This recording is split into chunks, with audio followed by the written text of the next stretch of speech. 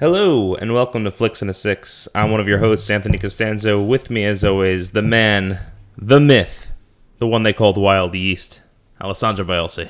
I thought we were waiting on that one. I didn't think we were going to do it this episode. I was going to, but I was not prepared. It's disappointing. This came out of the show notes earlier, about 30 seconds before the show began. Apparently, I called you that in the previous episode, so I figured let's just keep that rolling. It's only been 1 week. I figured you would remember that pretty well. Dude, it was late. It was like before the week was about to start. I was already checked out. And it ended up being a pretty decent episode. It's good to know that you bring your A game for the audience. You know it. This episode we're going to be discussing Sausage Party, much like this episode. But first, Al, what are we drinking? So we're drinking, I think this is the first beer that you picked out of all of the beers that we've done. There's a little story to that. We'll get to it. I'd love to hear it. So we're drinking Stone Delicious IPA. Sorry, I got a sidetrack for a second because I'm realizing that this bottle is slightly misshapen, which is not really encouraging. Anyway, Stone Delicious IPA. We've done Stone once before on one of our episodes. We'll be doing it at least one more time. I can guarantee you that. Probably more than one more time. It's a citrusy India Pale Ale with lemon drop and Eldorado hops. I have used Eldorado hops in brewing. They're very nice. I have not used lemon drop hops. I don't know much about them. Okay. It is 7.7% alcohol by volume. Stone Delicious IPA, according to the fine brewers there. This beer was fermented from barley, a grain consisting of gluten, and crafted to reduce gluten. That doesn't really make sense. Wait, what? Yeah. Are they just checking to see if we're actually reading? This beer was fermented from barley, a grain containing gluten, and crafted to reduce gluten. That's kind of confusing. The gluten content of this beer cannot be verified, and this beer may contain gluten. No shit, Sherlock.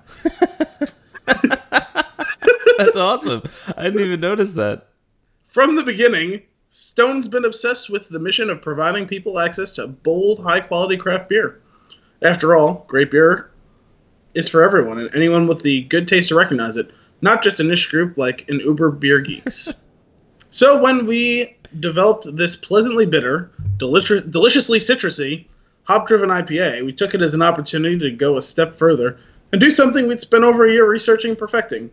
Create a beer that makes it possible for nearly everyone to experience. Our aggressive, no-holds-barred approach to craft brewing. It's a flavorful, cutting-edge, modern-day IPA for everyone.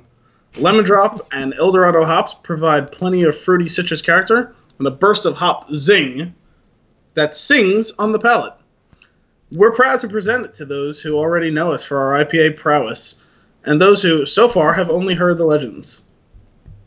Cheers. Cheers. Let's give a little clink. We're not in the same room, so I'm just going to click the microphone.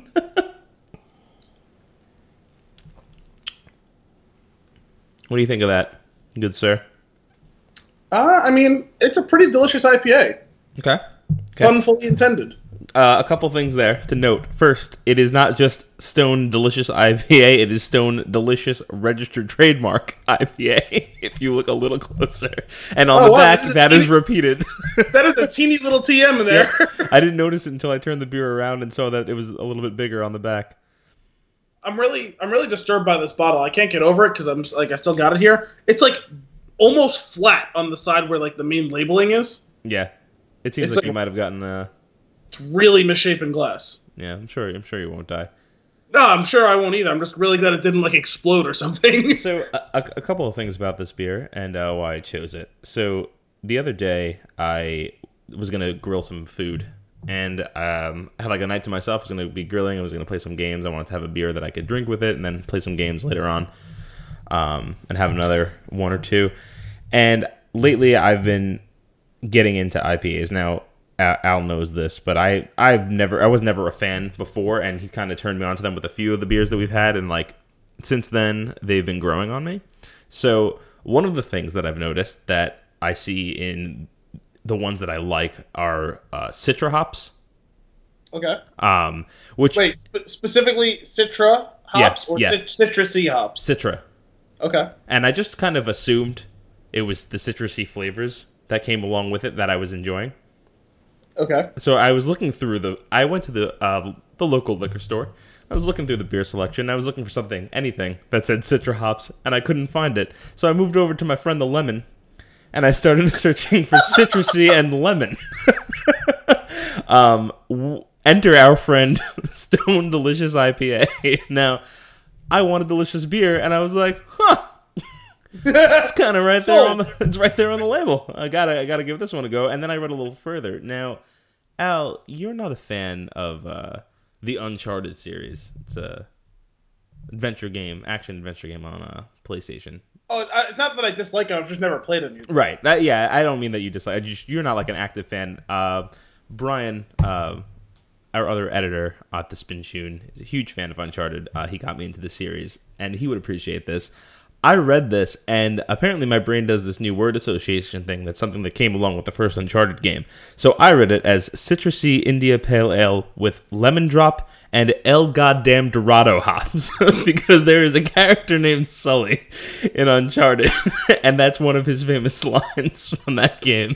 Well, like, we're going to El Goddamn Dorado? I believe it was something along the lines of, it's El Goddamn Dorado. And that's just one of those things that sticks with you for some reason. And he just kind of throws a goddamn in there every once in a while, even when it doesn't actually make sense with the sentence structure. So, of course. It's just, anytime I see El Dorado, it's as if it's not two words in between that space. That's what goes there. So I was like, this one's checking all the boxes. Got a chuckle. Says delicious. Mentions lemons.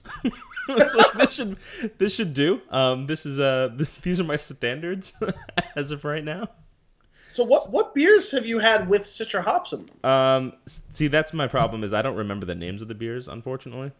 That's a problem. You gave me one a while back, and then something, I think one of Kim's cousins had brought one over or shared one with us. And then Kim and I were at one of the local bars around here, and they had two on tap, and I grabbed them, and I loved both of them, and unfortunately I don't remember what they are, but I will have to go back there and find out.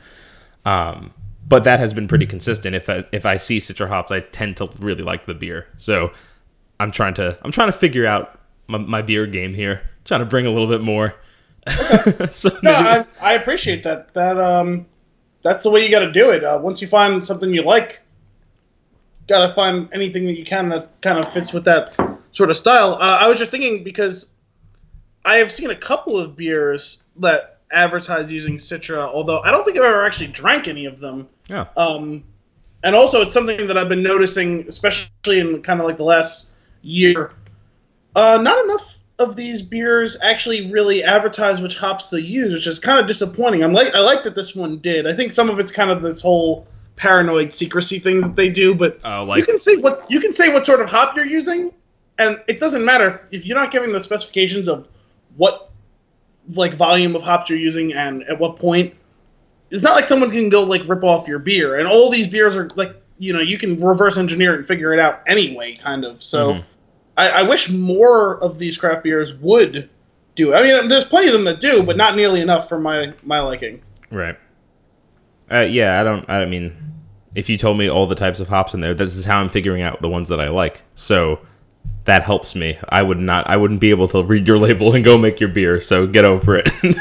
That's kind of my point. Yeah. Like, I'm kind of starting to get there with certain hops and certain types of beer and certain like types of malt where I can start to pick out sometimes what's in there, but I'm way, way far away from being able to do that reliably. Like, if you just give me an IPA and be like, oh, what hops are in there? I'll be like, I'll start guessing with the 4 C's because that's what a lot of the American like IPAs use. So like, but outside of that, like, I wouldn't be able to pick out a Citra, or I sure shit wouldn't be able to pick out a lemon drop. What about that El Dorado?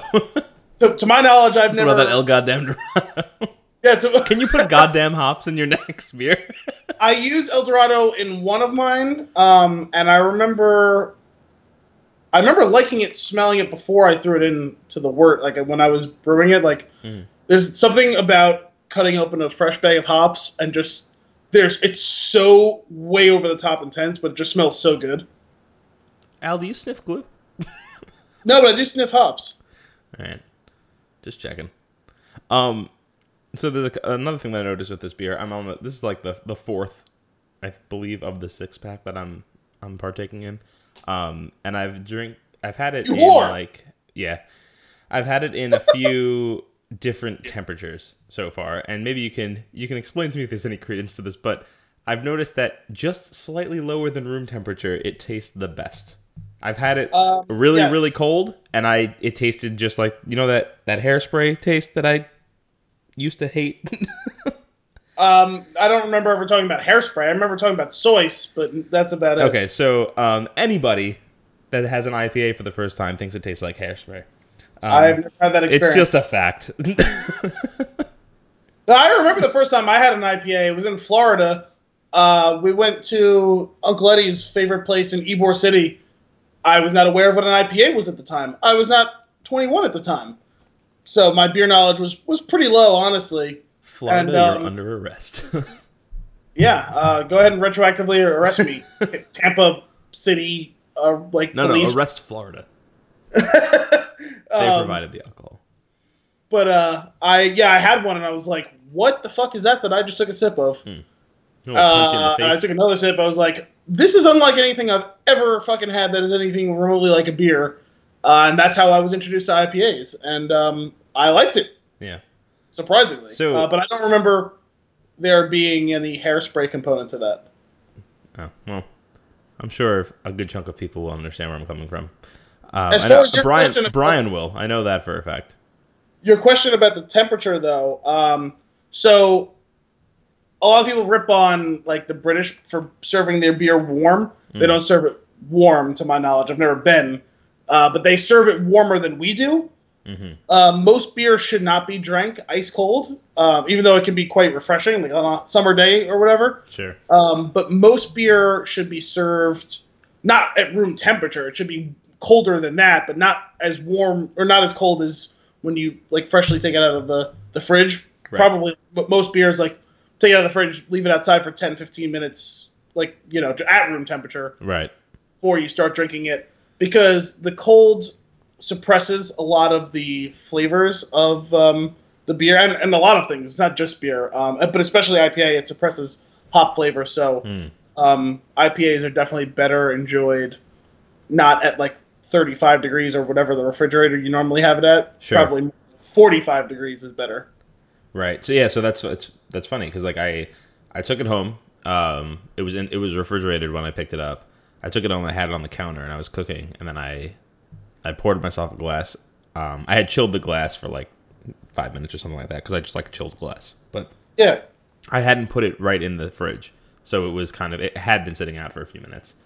Poured it in, and I was like, "Ooh, I really like this." And then I put the rest of them in the fridge.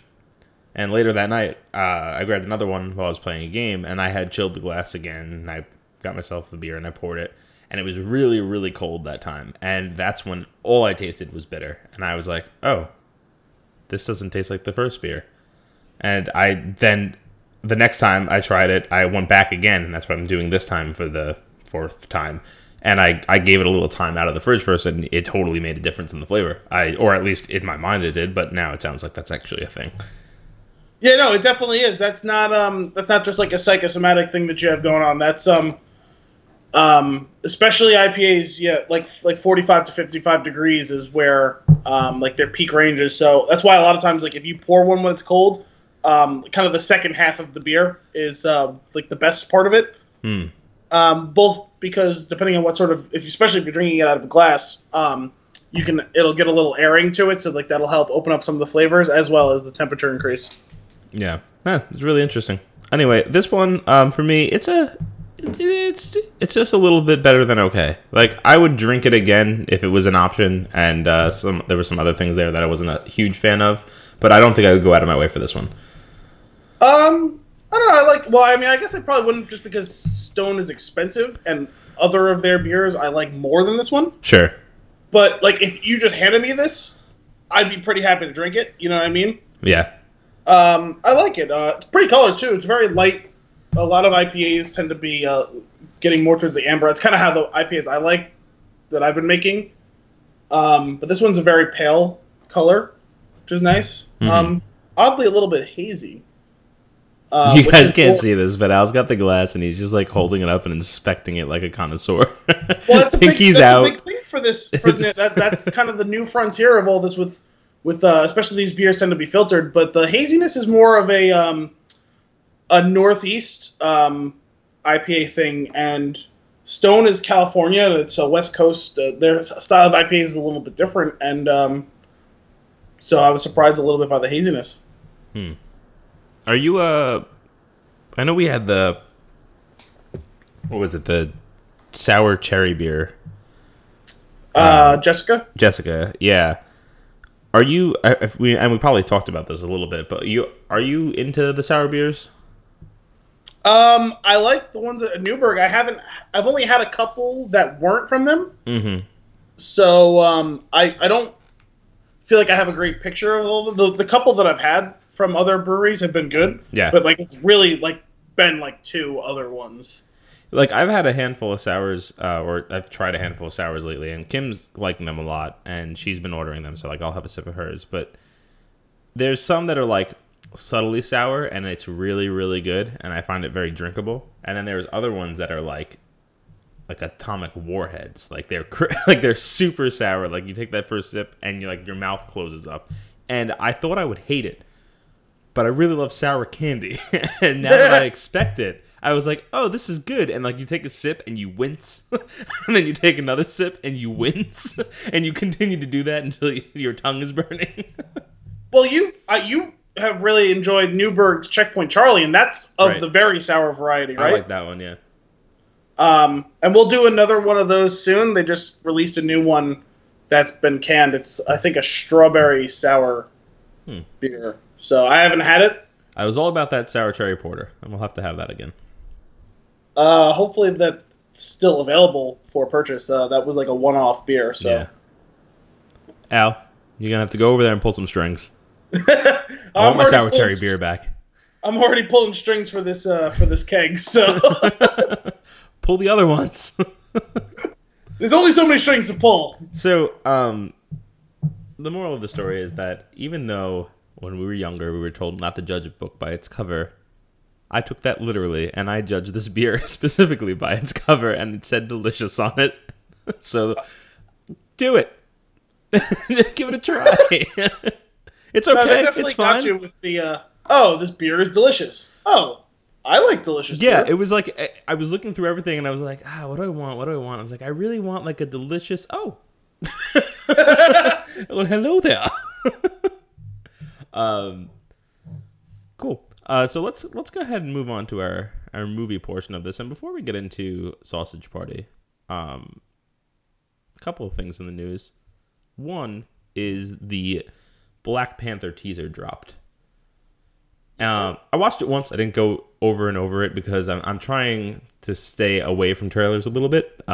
As we've talked about in the past, I feel like they've been ruining movies for me just a touch. Marvel hasn't really done a bad job lately, but I'm just waiting for them to do it. The Spider-Man one was a little rough, as we mentioned. But that's Sony, not Marvel. Right. Well, yeah. So this particular film, I gave just a quick watch, and I was super interested. I can't think of his name off the top of my head. Played the Hobbit. Oh, one of the Hobbits. What's his name? Martin Freeman. What is it? Martin Freeman. That one. Yes, he's awesome.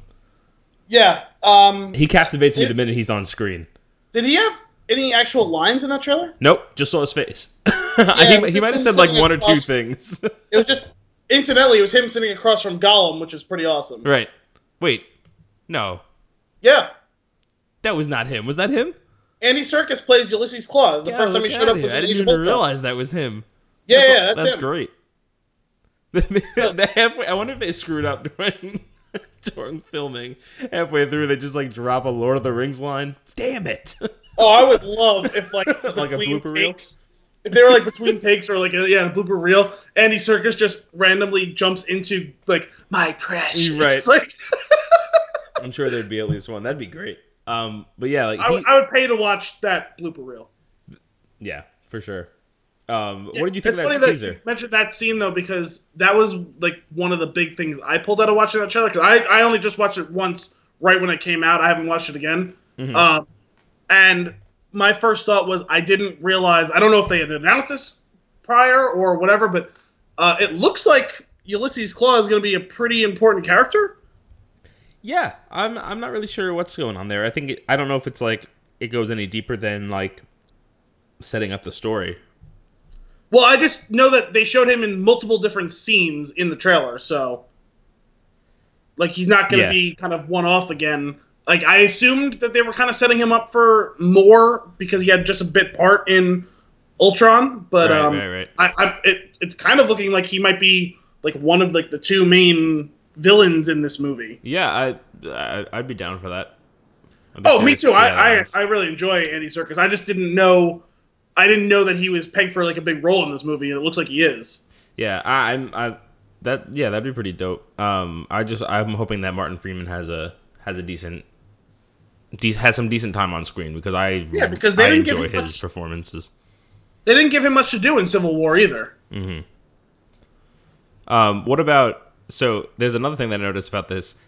The main actor is it Chadwick Boseman? Yeah. He seems like a total badass. This guy.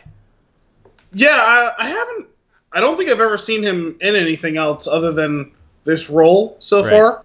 But he seems to handle himself pretty well. Yeah. He's got an impressive presence on screen. Yeah, exactly. Like I almost like a regal. Well, I mean, I know they're kind of going for that, but like he's king. He's literally a king. But like it conveys like right across like in the trailer. I mean, I know we've seen him in another film before, but I kind of try to hold the trailer a little bit apart from that to make it like. I mean, he wasn't like fully defined in that movie. But it was. I'm excited. I had no like I wasn't like super interested in this at all. I wasn't really that interested, like even a little bit interested. I was just like, okay, yeah, it's going to be a Marvel movie. It's coming out. I'll see it. I'll probably enjoy it. Like I do all of them. Yeah, now I'm excited for it. No, yeah. I was. I liked what they did in that trailer. I'm curious to see where they go with this. It's cool. It's got a huge cast. And obviously, I guess because it seems most, if not all of it's going to be taking place in a small fictional African nation. There's a lot of famous black actors and actresses. Mm-hmm. Like it just jumped over to the page of like the first 20 people that are listed. Yep. All but 2 of them are African American or British, but they're like the only white people on this are Martin Freeman and Andy Serkis. Yeah. You got Chadwick Boseman, Michael B. Jordan, who I believe is playing the main villain in this. Oh, is that who he is? Was he recently in something else Marvel related? Yeah, he was in Fantastic the Four movie, but we didn't watch that. Which was I guess Fox Marvel whatever. Yeah. Well, I'm glad that he's getting into a role in outside of that movie in the Marvel universe. I actually think he's pretty solid as an actor. I've seen him in a couple of little things. He was, what was it, Creed? He was in, right? Yes, which was also great. That was directed by Ryan Coogler, who's directing this movie as well. Oh, awesome! He crushed it in that movie. He was fantastic. I didn't see that. Actually, he's been in a couple of things now, hasn't he? Yeah. I'm just realizing now as I'm looking at this. Both of them worked together in Fruitvale Station as well. Mm-hmm. I haven't seen that. I wanted to. I didn't see it either, but that was like the directorial debut of Ryan Coogler. Oh, okay. Cool. And I know, and that was Michael pretty well received, right? Yeah, it was critically received well.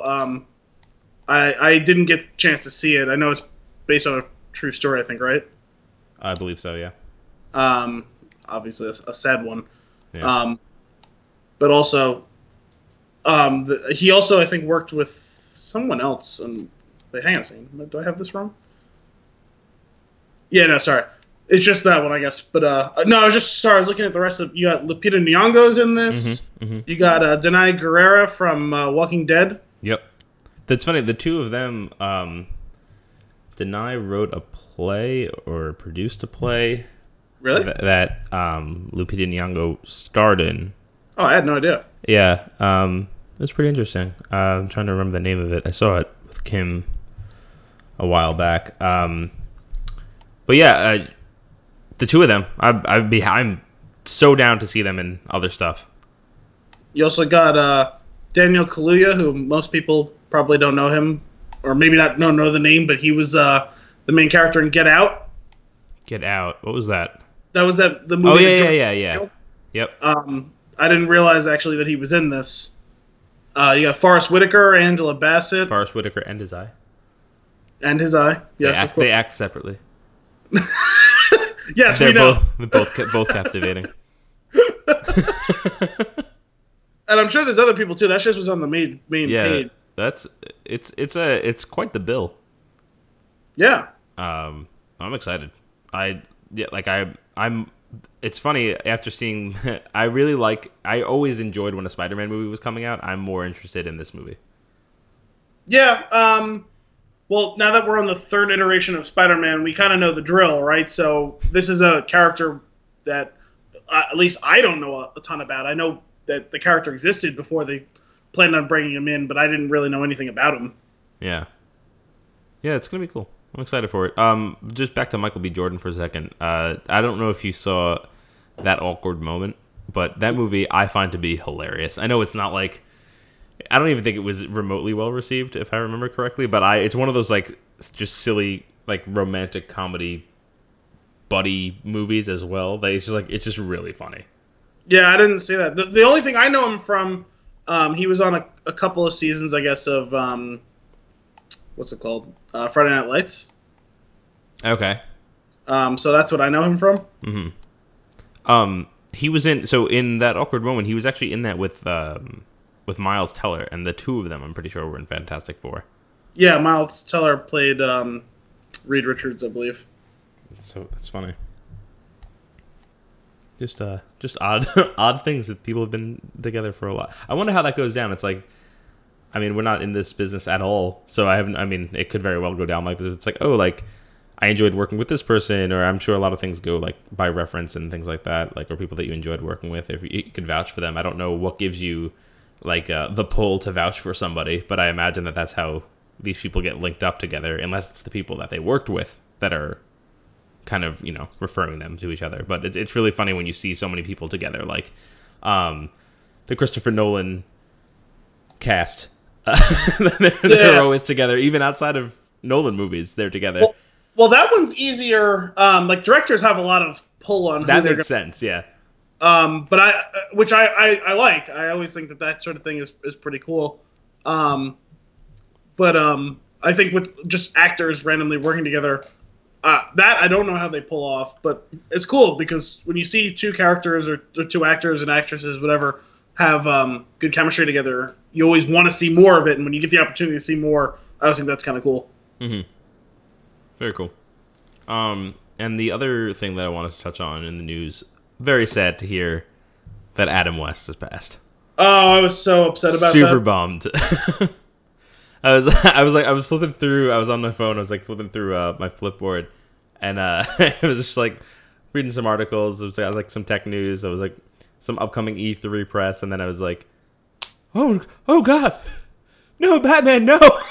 and then that was like maybe 30 or 40 minutes after you had sent me a text about Batman, or a tweet about Batman Power. And I was like, this is just all too real. Well, that was, I think the reason I sent that was because it was after he had already been announced that he had died. Yeah, and I didn't know at that point. Okay. It was all within like the same session of me sitting down and scrolling through stuff. Yeah. The sad thing was, maybe a month and a half ago, mm-hmm. I heard him on like an interview, kind of. Well, it wasn't really an interview, but he was kind of a weird friend of the show of the Dan Le Batard show, mm-hmm. and they had Jeff Garlin on, and one of the things he said was, like, when he was young, him and Conan O'Brien roomed together. Oh, really? Yeah, like before either of them were like actually famous, and the two of them did this thing where they had they did a fake talk show before Conan got an actual talk show. That's awesome. And so they would do this fake show, the two of them, like kind of honing that skill or whatever. And so some of them would try and do voices. So like one of them would host like a celebrity, the other one would try and do an impression. So Jeff Garlin, the only impression I do is of Adam West. I think it's pretty good. So Le Batard was like, well, we're kind of friends with Adam West.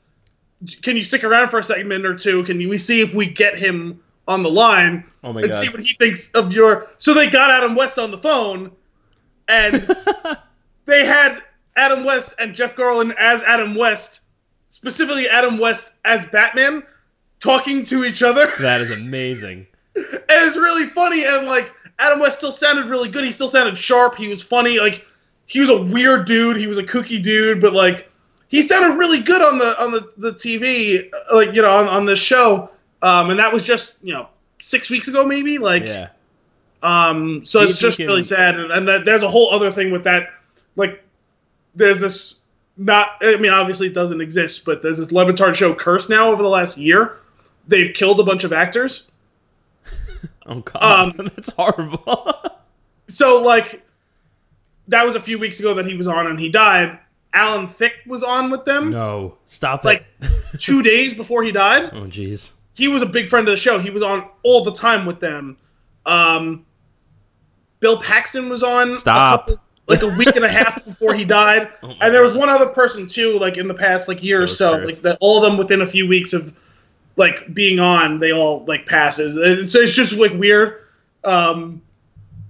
But yeah, it was just like I couldn't believe it after all that. Like, yeah. See if you could find a link to that. We'll post it along with this episode. Yeah, I'll see if I can find it afterwards. I don't know if it's on there or not. I might have to go deep digging for like they do like a podcast where they cut up like the episodes. Mm-hmm. So I'll see if I can find it there. Awesome. There's a show that I like to listen to. It's called Hollywood Babylon. It's Kevin Smith and Ralph Garman. They do a weekly podcast a weekly recording of a show that they do live at I think it's the Improv in California somewhere is the name of the place. And they just like it's just like a silly kind of event. Like the people go there, it's mostly like all fans of the show. So like it's like one of those chicken or the egg things. I don't really know how it started because I jumped in like way into when it like after it had begun. Okay. But Ralph Garman does these incredible impressions, and he's always spoken so highly of Adam West, and it's like it got me like super interested in the guy and like reading stories about him, and like he just seems like a genuinely awesome, cool dude. And like when you hear him talking about him, he like talks about him like almost like a father figure. It's so cool. Yeah. You should definitely check them out if you ever get the chance. Wow. Okay. I found there's a YouTube cut up of it. It's a little less than 6 minutes long. Awesome. That the Le Batard show uploaded to YouTube, so it's like video and audio. Oh, perfect. And it's literally titled "Jeff Garlin does Adam West impersonation for Adam West." That's great. Well, we'll set that up with this episode when we post it. That'll be great. Yeah. But yeah, that I just wanted to make sure we touched on that. That was a bummer. That was a rough read. Yeah. So let's get into our flick for this episode, which is Sausage Party. Which, if you've never heard of it, you're wondering, this podcast is taking a turn. So this movie was pretty special for me because I signed up like years back for this. It's like this advanced screening thing, and I'm pretty sure I can talk about that because like this was one of the ones that I saw. Like you're not allowed to talk about it until after it comes out, and it's been a while. Oh yeah, that came out almost a year ago, and you saw it 2.5 years ago, or something like that. Yeah, it was a while back. I'm glad that you did this because I was going to ask you to like relay a bit of the story. I think this is a cool story. It's awesome. So I signed up for this thing. Kim signed up, and I think a friend or two have signed up for them. And what it is every once in a while you'll get an email, and it's like there's this you answer a quick survey. It's like you put in your age, demographic, and then you like select it like from the check boxes that are shown, like which of these movies have you seen in the theater, which of these movies have you seen at all, like, and things like that. Based on your answers there, they'll decide whether they think you're a good participant for a screening of a film. And it's free if you get picked. You kind of find out then and there. They just go like, yep, that works. Here's an email with your ticket number. Bring a guest. You're good to go. So you go in. A lot of times you don't know much about the movie. There's been a couple of times where I've gone and the movie title has changed. Like I was going to see like a screening of this movie, and like I was looking it up on IMDb and I couldn't find anything on it because they hadn't actually like released the real title of it yet. So it's just like a working title for the Yeah. project? And this one wasn't like that. This one, it was just Sausage Party, and I was like, huh, that's a... basically, what I had just mentioned before, like, this show is taking a turn. This was, like, maybe the third or fourth one that I had done. I was like, what's this one? This is weird. So, quickly ran through that in IMDb, and I was like, oh, Seth Rogen, like, was attached to it, animated film, Evan Goldberg. Like, I was like, okay, these names, I know these names. I was like, I don't need to read anymore. I'm in. I'll go see it. I think my roommate at the time, Michael, who we've mentioned before, I think he had also signed up. So we had three of us went to go see it, which was kind of cool. And like Al mentioned, it was years back. Now, this movie came out in 2016, and it had to be like a year and a half, maybe 2 years before that we had seen this screening. And the way that it went down, which was really, really cool, is it was all storyboards with full voice acting over it.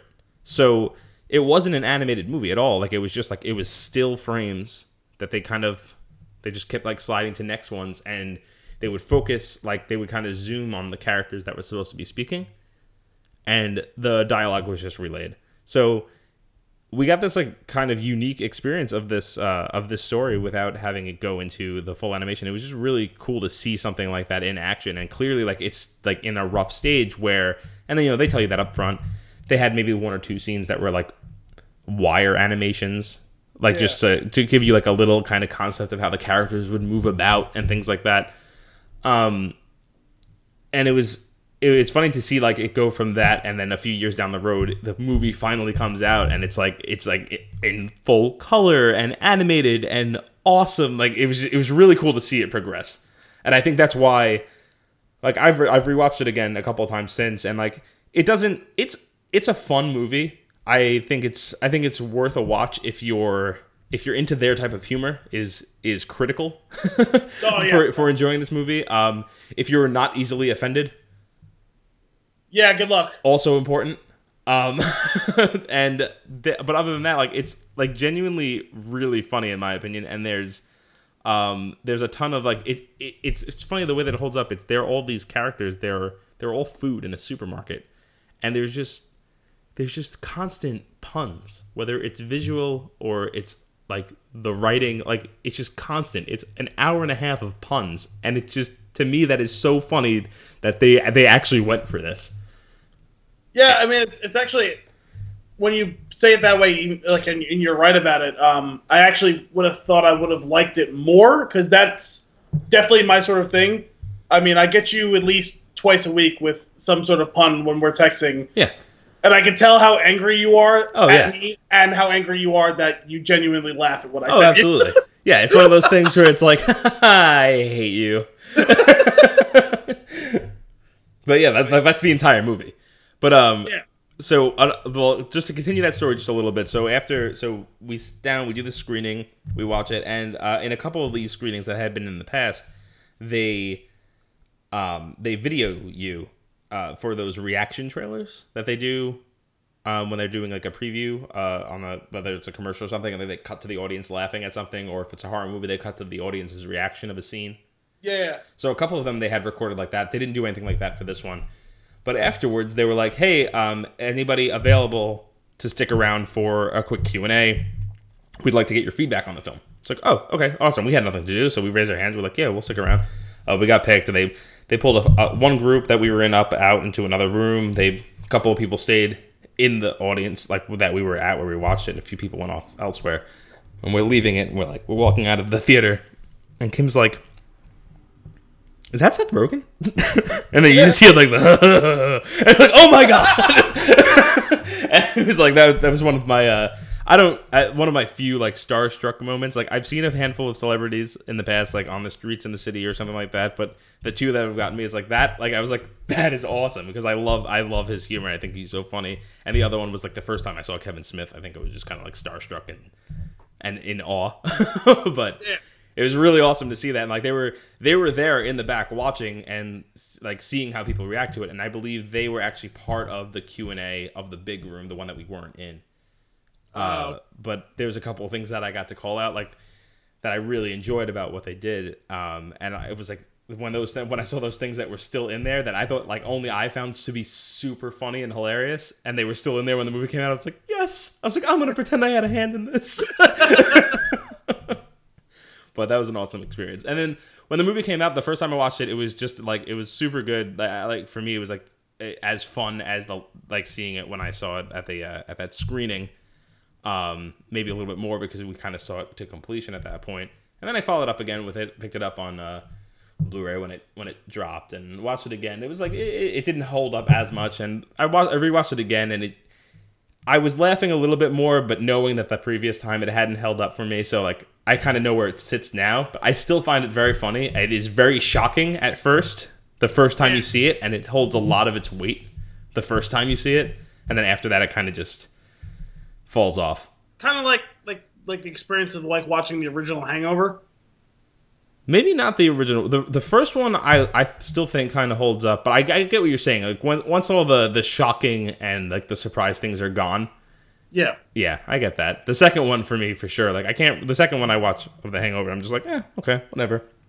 I saw the second one once, and I never saw the third one. Yeah, the third one was not good. The third one I was like, surprising. I've never really wanted to walk out on a movie. The third one I was like, I don't really want to be here anymore. This is tired. So I have two questions. One, what you said, like, weren't you like on an escalator, like right? Yeah, next to that was on the Scarecrow? way. So that on the way out of the theater, Kim had spotted him on the way when we were going to the focus group, and then when we were actually fully leaving the theater, they were on the escalator with us, and she turned around, and she like spoke with him. She was just like, gave him a shout out. She's like, it was a great movie, Seth. Like, it was like, it's so cool that just like he's like super grateful, and he seems really shy. Really? But, yeah. Or stoned. That's probably one of the two. other thing was when you saw that initial storyboard thing, how much of the movie do you think like you saw at that time? Oh, we saw the whole thing. It was. Oh, it was the whole thing? It was the whole story. Okay. Front to back. Except actually one minor thing, and there's spoilers. Whatever we're gonna talk. We're not gonna beat around the bush here. The movie's been out for almost a year now. Yeah, information about the movie's coming at you in 3, 2, 1. At the very end, when they like talk about how like they're in a movie. Yeah. That's written by some Jewish guy. Yeah. Like that whole thing. That part wasn't the ending. The ending happened already. Okay. And it kind of closed off with like the victory. Yeah. At the end. That's how the storyboarding ended. Gigantic orgy. Yeah. That was weird. For some reason, I feel like when we saw it in the storyboard... Oh, that was another thing. I think some things were out of order when we saw it, but the story still worked. I think they kind of just rearranged things to make it a more cohesive story. I wasn't sure if like when they had you sit down, if they maybe showed you like half of it, where it was like, these are a couple of big scenes. These are some of like the stuff, like the serious stuff, like sitting like linking it all together. Like no, they made it. They polished it up. It was nice. It was like it was a really like it was a full story front, like start to finish. Like there was no gaps in it or anything like that. Okay. I just think they recut. Well, not really cut, but like they kind of reordered a few pieces of it to make it, I guess, a little more appealing. Yeah, it was super fun. Yeah, no, that sounds like an awesome experience. I would love to do that sort of thing. Like that's pretty cool. Yeah, the big one, the first one that I did was actually Forgetting Sarah Marshall. Really? Yeah, we saw that. I think it was like maybe like it might have been almost a full year before that came out, and it's like these things are like legit. Like when you go in there, they like you have to check in your phone. They check your bag, like they make sure that you don't have anything with you, nothing to record or anything like that. Yeah, they hold on to your phone, like they give you like a ticket number. It's like a coat check kind of deal. Yeah. And they don't give you a ticket stub or anything like that. And they don't really have anything with the name of the movie or any information about it printed or handed to you, so that you don't have any actual like stuff. But for this one, they had hula girls at the door for the movie, and they gave you a lei as you walked in. I was like, we were like, what is this movie about? But that was a fun one. That was one of the ones where they filmed the audience reaction, and it was actually, I believe that movie was like maybe 25 minutes to 30 minutes longer when we had seen the screening. Oh yeah, they have like an extended cut of that. I've seen it on TV before. Yeah. One of the things that was extended was the Jason Segel penis scene. which lasted way longer in the preview event, where it was just like I think that was like part of the shtick. Like he was standing there, like, and in the movie, the way that it's cut now, like he drops his towel and the camera's on him and it pulls away real quick and it shows her face. But in the preview, it drops and the camera just stays there and there's no words. And everybody gets super uncomfortable, and it's really funny. Not only that, but like the way they shot that scene, I think it's almost borderline sexual harassment, because I don't think he told them that he was going to do that. It seems that way. I think the way they shot that, like her shock is genuine, right? Because I don't think I think that was like I don't know if like they shot it a couple of times, like that was improv, like them doing that, because. Like, he wrote and directed the movie, I think, right? Or he definitely wrote it, whether or not he directed it. I think he wrote it. I'll pull that one up real quick. So, like, stuff like that, I think he had a little creative control over. It's very possible. They don't really talk about that movie. That was more of just here's the movie. Let's see what people react. They didn't, do a Q&A or anything after. But I didn't realize that you had done multiple. I thought Sausage Party was the only one you did. Oh no, I've done a few of them. Yeah, he definitely wrote that one. He wrote it. He didn't direct it though. Yeah, but that movie is great. I love that movie. It's so funny. I was watching it a bit the other night. That's one of my favorite comedy movies. I know we're talking Sausage Party is the movie that we're supposed to be talking about for this episode, but in Forgetting Sarah Marshall, one of my favorite things, and this is these are the subtle things in a comedy that I find to be that stick with me, and it's the part of the movie that I remember the most. It's he's walking, if you've ever seen the movie, he's walking on the beach and or actually around the resort. He's on the phone with his brother and he's telling him that that he spotted her in the resort and he's following her. He's awkwardly walking behind her and he's got his luggage. 50 feet behind her. Right. And then he addresses, he's all right, I'm going to say something. And he addresses her and he holds the phone down and you just hear in the background, no! Yes! What are you doing? It's just he's not on screen, but he's got the best performance in that scene. It's amazing. It keeps going too. You hear, walk away, Peter. Walk away. Walk away! He's did you like that? Did you like what you saw?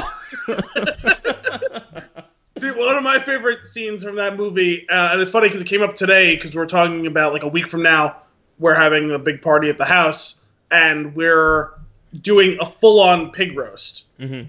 100-pound pig will be roasted at the house.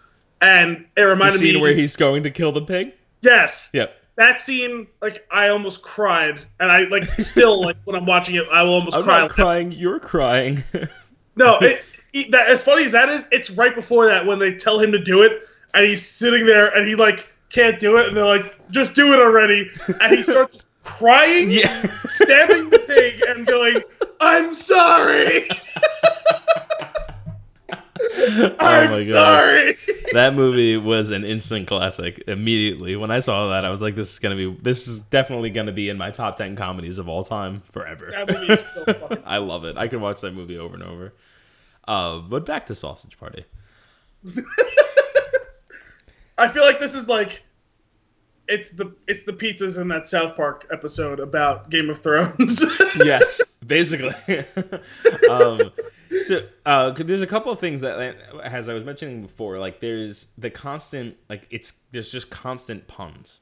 And I rewatched the movie before we recorded, and I took a couple of notes down as I was going through just some of the funny ones that really stuck out to me that I thought were super clever, where it's really funny the first time, and the second time it's just a chuckle. It's there it is again.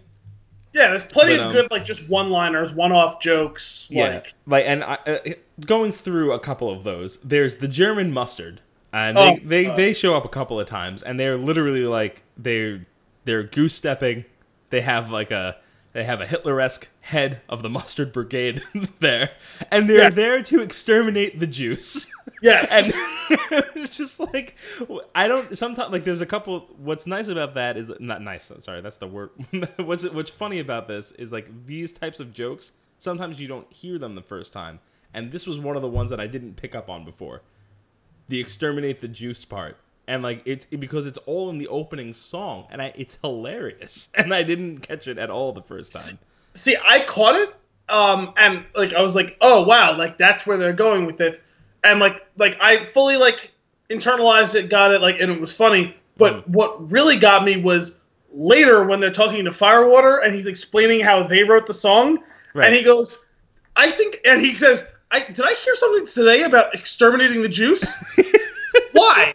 I love Juice. I never told them to do that. Yeah. Well, right hot on the tail of that, Firewater, he's part of the non-perishables, the Immortals. Yes. That's another such a silly thing. Like, it's so stupid, but it's like, yeah, if you were to completely personify these people, the non-perishables would be the gods of food that are just around forever, the all-knowing, the wise ones. It's just also, a stupid thing. Another tremendous voice acting performance by Bill Hader, who we were talking about 90 seconds ago. Exactly. He was one of the ones where I had no idea that was him. I don't even think even after the second viewing until I looked everybody up afterwards. I was like, oh my god, like I couldn't pick that voice out because he is putting on like a silly voice obviously for the character. But I was like, oh wow, like that's of course, like that's totally Bill Hader. Like, and he's great. He's so funny. I did not realize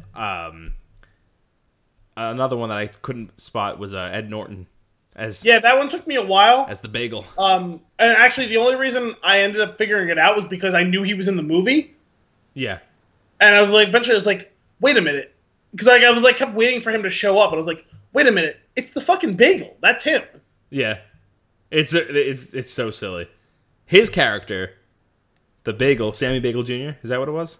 I think so, yeah. And the Lavish. Yeah, Lavash. Yeah, like the two of them like constantly bickering back and forth, and it's like this cultural fight, obviously, but between them and their food that represents those cultures, and it's just like this. It's ongoing. It's like, oh my god, this is too much, and way too much. Although I did enjoy the. I too know the hummus. Yes, we are very good hummus. Friends. I know hummus. Any friend of hummus is a friend of mine. Yes. That was great. And then they quickly turn on each other like right after that, I'm pretty sure. Oh yeah, no, they go right back to being dicks to each other. It's amazing. And Nick Kroll as the douche. As the douche? Yeah. That was another one. Again, every line that he has is a pun, and he is a douche. Which is also funny. I didn't even make this association until right now, but you remember that on Parks and Rec? Yeah. He was the douche. Yeah. In Crazy Ira and the Douche. Yep. I really hope that's why. That'd be amazing. But yeah, he totally was the douche.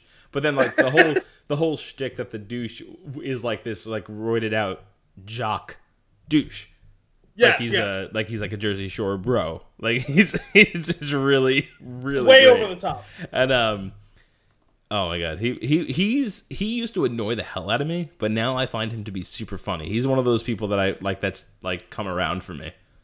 Well, it's still one of those things that I'm like was genuinely surprised when you told me you started getting into the league. Mm-hmm. He's so fucking funny on that show. Oh yeah. I think that is actually the show that turned it around for him. Yeah, because I would agree. Some of his other stuff, he sometimes can be more annoying than funny. But he strikes the perfect balance on the league. Yeah, as being like so annoying that he is funny, and also a total douche. Like he always plays a douche. Yeah, pretty much, and it's great. And no more in your face than it is here, or when he's the douche with Crazy Ira. I love when like Leslie goes on the show with one of them and she's like addressing them. She goes, "Crazy Ira, the douche." Yeah. And he kind of just gives like a head nod to her. He's like, yes. Like, yes. Yep, that is how you should refer to me. The douche. There's another mustard other than the German Nazi mustards. What is he? I think he's Honey Mustard. Danny McBride. Yeah. And this character, I love this. Like he's seen some shit, right? He's been taken out. He knows what the gods do, that they eat them and destroy them and mutilate them. Yeah. And then he somehow made it his way back to the store. I guess he got returned because he was unopened. But he has like this crazy PTSD, and like nobody believes him, and nobody believes his stories, and he's freaking out. And this was one of the ones that I found super funny as a storyboard. Like he's standing like it's two scenes in the storyboard. He's in the movie he ends up like he tries to jump off the wagon and kill himself. Yeah. Right? But they catch him and they kind of fight for him. In the storyboard, he was kind of just on the edge with his arms spread out, and he's standing on the edge of the wagon in one scene, and in the next one, he's just destroyed on the floor. And you obviously fill in the gaps, and it's just such a silly thing. But he's another guy, like he's another comedian that I used to find to be like super annoying, but I guess once you get him, he becomes funny. I think This Is the End was when I found him to be really funny, and now everything that he does I kind of laugh at. Well, it's funny because like even though he was playing an annoying character, like he was funny, and I enjoyed him in Pineapple Express, which was before that. That character was ridiculous. The character it was, just but would not they die. had a lot of funny interplay with Seth Rogen and James Franco in that. Yep. So even though he was supposed to be so ridiculous and annoying, he had good chemistry with the two of them, so it was funny. Yeah. But I think even maybe before I saw that, or around the same time, like so I didn't know him that well. I saw him in the Heartbreak Kid with Ben Stiller. Okay, I haven't seen that one. He's like not funny at all in that. He's just playing an annoying asshole. Gotcha. So my early experience was like similar. It was like, okay, like he's kind of funny in that. He's really annoying in this. Like, it took me a while to kind of get past that, and like he's kind of walks the line in Tropic Thunder, like small role. But yeah, it kind of more cemented it in that way with This Is the End, because he's funny as shit in that. Right. Did you see him in Hot Rod? I never saw that. Hot Rod was a silly one. We'll have to watch that one together. I'd be curious to see what you think of that. I didn't hear very good things about that. Yeah, but you don't usually hear good things about a comedy like this unless it's from the fans. Well, but I just like heard it was really dumb. It is super dumb. I'm not a huge Andy Samberg fan per se. I feel like if you're not an Andy Samberg fan, then this is definitely not the movie for you. Yeah, I like him in bit roles or like small roles. Like his little role in like I Love You Man.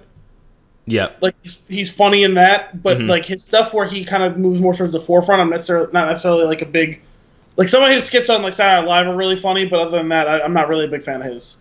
Yeah, I always found him to be funny. I like his early stuff, like Awesome Town. It was like I don't remember where we used to even watch those shows. I think it wasn't YouTube. It was like little clips. It was what was before YouTube? I can't remember. It might have been like E-Bound's World or something like that, where you would watch like these silly clips and videos. But was that the start of The Lonely Island or whatever? Yeah, it was before The Lonely Island. It's the same guys. Okay. But that's like it's basically that as like, okay, let's turn this nonsense into a feature film and let's just have these ridiculous guys work together and see what happens. But I find it funny. I understand though when I'm watching it, like this movie, like anything with Seth Rogen and this crew, or anything with like Andy Samberg and that crew, like as I'm watching it, I was like, I find this to be super funny, but I totally get that this is not for everybody. Yeah. You know, and but the thing is, if you're watching it with somebody else that gets it and really likes it, it's a great time to laugh with your buddies over it. That being said, let's move a couple of other references that happen in this movie. One of a favorite of mine is the Mexican food aisle. Oh yeah, when they go into the little saloon. Yep, they go into the saloon, and now that scene goes a little bit further out, and there's Nick Kroll's character, the douche. He says, okay, so, and I don't even remember where the scene was supposed to be going, but the queso runs on the screen, and he goes, did you say queso? And he turns around and he goes, even you know that was a stretch. And he like pushes him off the screen. Like all of these, and like that's another one. The pun is there, and it's so heavy that it hurts. But I'm laughing at it because I love that stuff so much, as stupid as it is. The everything, the liquor aisle, everybody's like drunk and having a night. It's like a nightlife party. To the corn in the poop it's zombies. Yo, the zombie corn, that was funny as shit because like they were like started showing that, and I was like, tell me they end up doing some Walking Dead shit here, and then the corn starts moving, and I was like, Yep. fuck yes! Yep. There's Meatloaf, obviously. That was like one of those like sight gags that like where like I started cracking up because like they start playing the song and then they show the ghostly Meatloaf driving a motorcycle, and I was like I knew the song, but it didn't actually process in my mind that it was a Meatloaf song. Right. And I'm like watching it, and I was like, oh my god, Meatloaf is Meatloaf. Right. Of course he is. Of course he is. Right. And it's one of those things too where it's funny and you laugh it takes you a second to realize it's funny. You laugh, and then they keep going, and you're not laughing anymore, but they Family Guy you. Yeah. And they keep going. And then they have you again for whatever reason, and you just start cracking up for literally just no reason at all. Just that it's Meatloaf as Meatloaf on a motorcycle. It's amazing. Yes. And singing "I Would Do Anything for Love." Yes. While literally he is climbing through like the Himalayas and watching the girl that he loves about to enter. Wasn't he about to enter? She about to enter in like a gangbang? Like yeah. I think so, like with the eggplant. Yeah, I want to say it might have been eggplant. Oh my god! So all these things are like it's really silly, and like all these puns are great, but then it's like maybe not that even. Like I guess that's one of the scenes. It gets weird and it gets brutal fast. Like so there's the whole scene where you find out for sure, like you actually not where you don't find out, but you see the characters find out about the gods. And it's all the people that got chosen that day. And the woman that bought them is about to prepare a meal. And the spud, the potato, he gets picked up. And he's about to, I guess, enter the promised land. And he's singing. He's singing an Irish tune when she just peels him. And he just starts screaming. and everybody realizes the horror. That scene is so funny because it is so horribly brutal as it's happening, and then they pull out. And you just see the woman in the kitchen, and there's carrots rolling off the counter, and she just grabs them and eats them like it's nothing. Yep. And then they go back to the chaos. So that was the thing, like, that was the biggest thing I took away from this movie, because, like, kind of like just the general, like, story and stuff like that didn't really grab me as much as, like, it did for you. Like, a lot of those jokes didn't really land quite as well as I would have liked. But the action scenes in this movie were pretty impressive and also had me fucking dying laughing. Like, right. I laughed hysterically any of those big action scenes in the movie. And it was only after, like, the second one, that one specifically, where she's, like, dicing the carrots and, like, grinding up like something. She's like stirring the salad or something like that. Like she rips the salad head in half, but when they show it as the salad, she's putting her thumbs into the salad's eyes. Yes. And she's like pulling its skull apart. It's horrible. But I'm laughing. I was cracking up watching this, but those couple scenes, because the first big one I think happened right in the store early on. Oh, like with the collision. Yes. Yeah. With the fog of war. Yeah, and there was that whole thing with, like, I know there's always been a big scene for you, the Saving Private Ryan, the guy finding the arm. Yes. And did they have was it an Oreo? Was that what it was? Yeah, it's an Oreo, and he picks up. It's like just the cream side of the Oreo with the cookie on its back, and he's walking around like cookie, right? He's walking around the fog of war, and he sees the other part of his cookie, and he picks it up and he walks away with it, and I'm just like, this is shot for shot Saving Private Ryan. Yes. It's amazing. Which is funny because, like, literally yesterday, that scene of Saving Private Ryan was on the TV, and I was watching it, and I was, like, thinking that we were going to be recording this. It was like, definitely got to bring that up. Yeah. Like, watching the dude find his arm in the water. Mm-hmm. But it was after the scene where the woman takes the food home, and she's, like, peels a potato and does all that. That's where, like, as I was settling down, like, a couple of minutes after, like, I literally had to pause it because, like, I was laughing so hard watching that. And I was like, oh my God, if this was a movie where, like, those foods were actual real people, that would have been so vile that everyone in the theater would have been throwing up. Oh, yeah. Like, if that was an actual horror movie, which is what they were basically shooting in that scene, and those were people and you were watching those things happen to people, like, I would have been violently throwing up. Right. But because it's food, I was cracking up laughing. Exactly. It's like it throws you for a loop, and the whole time you're thinking about that. It's like, oh my god, this is so funny. Oh god, if this was real people, this would be so horrible. Right? Yeah. The rest of the movie, I had that kind of hanging out in like the back of my mind. Yeah. While still laughing hysterically at whatever the fuck was going on. Yes. Oh, there's so another scene like I again with like all this like feeling bad for these things. Like this one, it's not obviously couldn't be real people, but he's Barry, Michael Cera's character. Yep. Is in the house of the druggie. And he's talking to everybody, all the other food pieces that are there. The pizza, who's freaking out. He's like, I can't walk. You ate my goddamn legs, man. He's like crawling through the pizza box. And then the toilet paper comes out from the bathroom. And he's like, yeah. And they go, what did he do to you? You don't want to know, man. You don't want to know. And he just slinks back into the bathroom. It's so horrible. But Michael Cera's character, also really funny because I love Michael Cera. I find him to be hilarious. And his character goes from being the total like pushover to becoming the hero of the movie. And he becomes confident, Michael Cera, at the end of it. Yeah. And it's just like, he's like got no time for any BS. He's like, yeah, we got to kill these guys. And then he comes into the supermarket with the guy's head, and this is him as confident. And he's like grabbing the guy's head. He's like, oh, I'm such a fucking idiot. That's why I'm dead. And he's moving his mouth. It's so silly. But he's been a runt though the whole movie. So it starts off, he's kind of like deformed.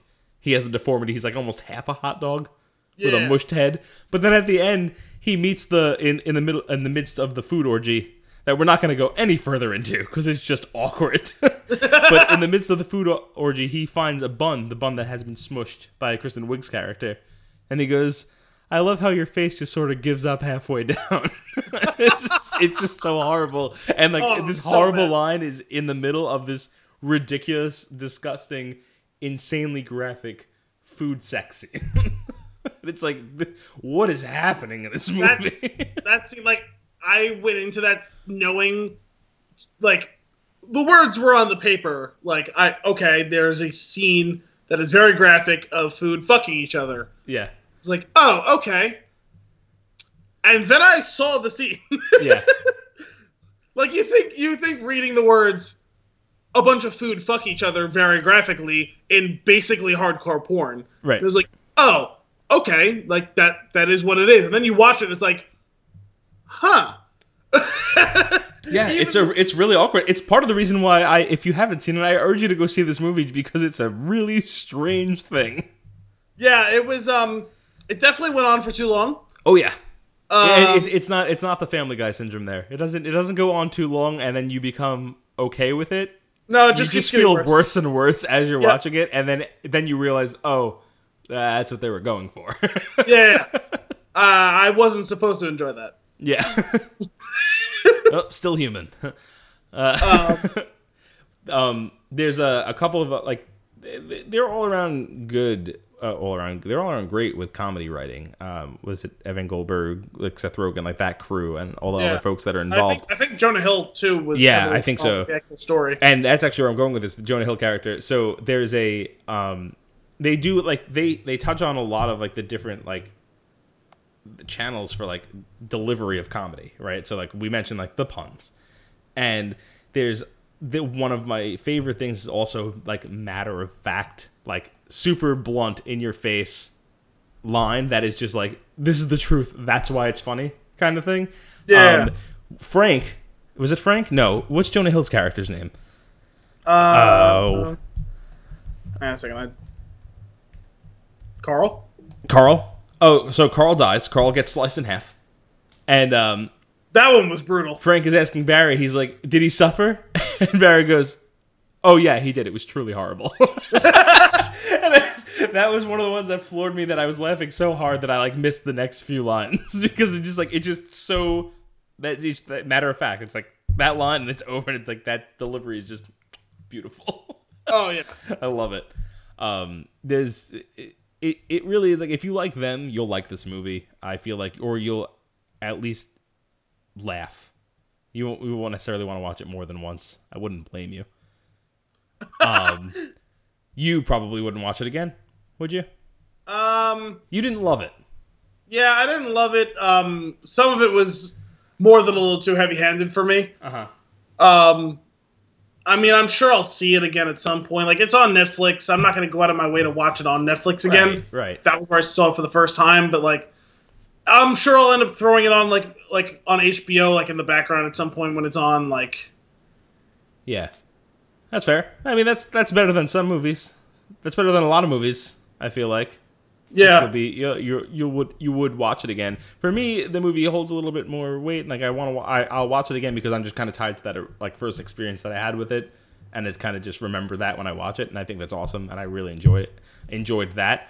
Watching it, like I said, I understand that this movie's not for everybody, and even for me, like if I had just seen the movie, I would have been like, that's funny, and I probably wouldn't have really watched it again. I'd be in the same boat as you. Like if it's on, maybe I would throw it on in the background, but it's a silly one. I say check it out. Push the boundaries on how offended you can be. Yeah. Give it a shot. Yeah, it was just too much at some points. Like, yeah, I totally get that. Was there anything specific that you you would want to change, or does I feel like changing any of those things, like or any of like the crazy outlandish things would just completely negate. No, for me, like I don't have a problem with that part. I've been a fan of all their movies. Like I've enjoyed This Is the End. Like, and I don't want to get into it here. Like you know what I'm talking about. Yeah. So I'll just leave it at that. Yeah, it's just like, but the thing is though, like if you start changing the scenes or if you start changing the writing, it's literally there to kind of to push that boundary. I feel like. I know it is, which is why like it is what it is. Mm-hmm. But overall, I would say I would say give it if you're into their comedy, give it a watch. If you're into their humor. Yeah, no. If you're someone who's a fan of theirs, like there is just generally like Rogan Goldberg content, like that stuff is there. Like you will get laughs out of it. Yeah, and if you're kind of on the fence with them, or if you don't find some of their other stuff to be hilarious, you probably should just not. Yeah, just not. And if you get offended by anything, you probably shouldn't watch this. Well, if you get offended by anything, you probably aren't a fan of theirs to begin with. Very true. Very true. Cool. You got anything else on this guy? No, I don't think so. Sweet. All right, well, that's it for this week's Flicks in the Six, brought to you by The Spin Tune. Check out spintune.com to catch a new episode every Monday and a new article every Thursday. If you want to keep the conversation going, you can reach us at The Spin Tune on Twitter and Facebook, or email thespintune@gmail.com. That's TheSpinChoon. Thanks for tuning in.